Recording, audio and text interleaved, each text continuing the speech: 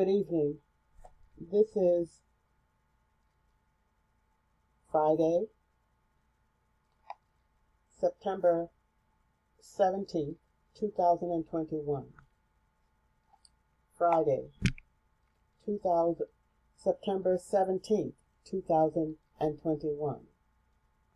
This is Striving to Keep Our Democracy Intact. I am Brigadier Rosa Stokes. Striving to keep our democracy intact, and I am Brigadier Rosa Stokes. This is a second recording of our series, Keeping the Earth, with our community call, Hindsight is 2020, Part 2. This is a second recording of series Keeping the Earth, community call, our community call, Hindsight is 2020, Part 2. On September 16th, I recorded this series. We're going to now move into another second recording with the moral code of love thy neighbor. And in our last series, Hindsight 2020, Part 1, we did an overview and a summary of the community and how the community needs to think about several topics that are happening in the world. On September 16th, we began by acknowledging Lancaster Public Schools, the families of the two teachers that passed away with the virus, COVID-19 virus. We began to acknowledge those families and let them know that we're sorry for their loss. We acknowledge the schools, the school system, the teachers, the students. We acknowledge the county. We acknowledge the leaders of the home and the leaders of the community and the state of South Carolina. We ask that it be used as a symbol of all of the states across the country, all of the schools that have lost staff and students, all of the families that are in grief that lost their loved ones. We are so sorry for your loss. All of the leaders of the home and all of the leaders of the communities across the country. Lancaster County, South Carolina, is one of many across the country, but representing the whole country. And as we went into our lesson on Hindsight is 2020, Part 2, we reminded you of the vaccine and how important it is for everyone to get vaccinated. How important it is for our adults to be vaccinated so that they could protect the children. This was a collective effort, and we were blessed with it. And the important thing about it was that we all had to do it together. And as we began to move together, things began to get better. We began to become hesitant and pull back, things began to get difficult. To those that have these kinds of feelings, some of you have now had to go through some things. Families have lost loved ones. Children have lost parents. Parents have lost children. And sometimes when you look back, you wish you could do things differently. That's true. But hindsight is 2020. But let's start where we are and do the best we can. This is a collective effort. This will not get better until everybody comes together. Get your vaccination, because you can now see that it's not hurting people around the earth as you may have thought. Protect your children. Don't let them go through so much. The vaccine, the virus itself, has after effects, and I just reminded you, the loss of taste, the loss of smell, breathing, interviews of loss of memory, fatigue, not being able to walk or run as far, eating, not being able to digest as much as you could have before. These are after effects, and for those that have had the virus, they can talk to you about them. But you don't want to have them. You don't want your children left with these things to hinder them for the rest of their lives. Let's come together. It's not a political issue. It's just a health issue. That's all it is. It's not a spiritual issue. It's something we all have to do.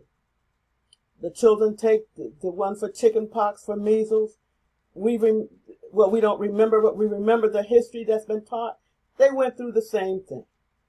Let's come on board and come, because until you come on board, we keep getting into trouble and all of us keep falling back.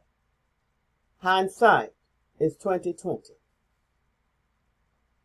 Additionally, I wanted to talk to you again about how you think. Now, these are the decisions you make are your own. We're not legislating, we're suggesting, and we're requesting. But I wanted you to think again about Afghanistan.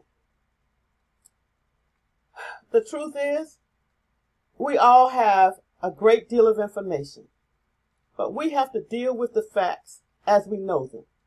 Not from one source, but from different places and multiple sources where we can find out where the facts agree. In other words, where everyone can interpret and agree on the facts. And this is what I did. All of the information comes from multimedias, not only in this country, but in others, written, visual, and audio. I may not get through all of the facts today because of time. I wanted to highlight the virus and the vaccine and vaccination. And to those people who are believers, I ran into this a few moments ago, so I feel that I should at least share it with you. You have a spiritual life, but you also have a natural life. And normally what you try to do is look at the spiritual and see how it's lining up with the natural. And with this virus and with the vaccine and with your faith, you saw that you believe, so the faith aligned with the natural ramification of the vaccines. And one of them was scientists had been studying and waiting for the virus for 6 years. And over a weekend, they were able to adjust a vaccine. So don't think any of these were overnight things. These were things that were already being prepared in the earth in the natural for us. Now that's a side piece, but it's something for you, something else for you to be able to think about and make your considerations and still get vaccinated. Fact number 1, the decision to leave Afghanistan was made in 2019, and the troops began to leave in 2019. Fact number 2, a peace agreement was made in 2019-2020 with the Taliban to stop fighting. Fact number 3, Afghanistan had its own government separate from the Taliban that was building that separateness, that government was building the country. The Afghan government was building the country with the support of Americans. This leadership and others in its government were having problems managing their money. That's fact number 4. Fact number 5, the Afghan army was functioning and only approximately 3,000 American troops, and there's been also a number of 2,500, were left in Afghanistan. Fact, there was no plan to evacuate the support people from Afghanistan with our troops. There was a process where they were actually filing application. That's fact number 7. But this had not been put forth. This process had not been put forth. But they were filing applications.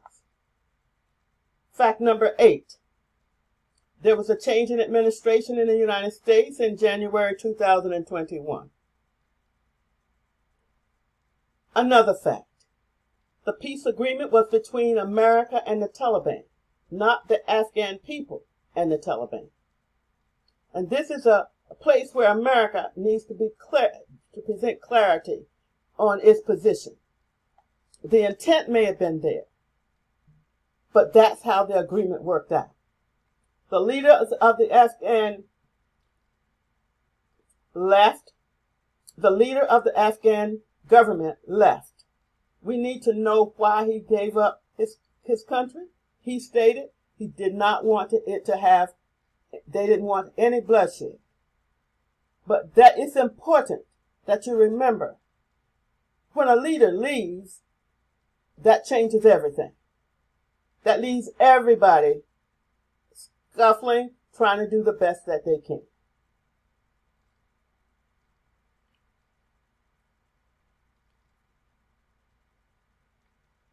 The Afghans are the ones that did the work and progressed in their country and supported America. They were they were ready to run their country. The fact is, the Taliban is setting up a government for people who are already prepared to run the country, and it should have been a partnership. And that's what I believe the agreement was, that they would come in and all do this together, not them come in and take over and pull the country back. Because, see, they haven't been there. They don't know. That way you don't have countries having to bring you food. This is a situation where the guns needed to be put down. All of them worked together, and the country began to be built again, based on their faith, their focus, which is Islam.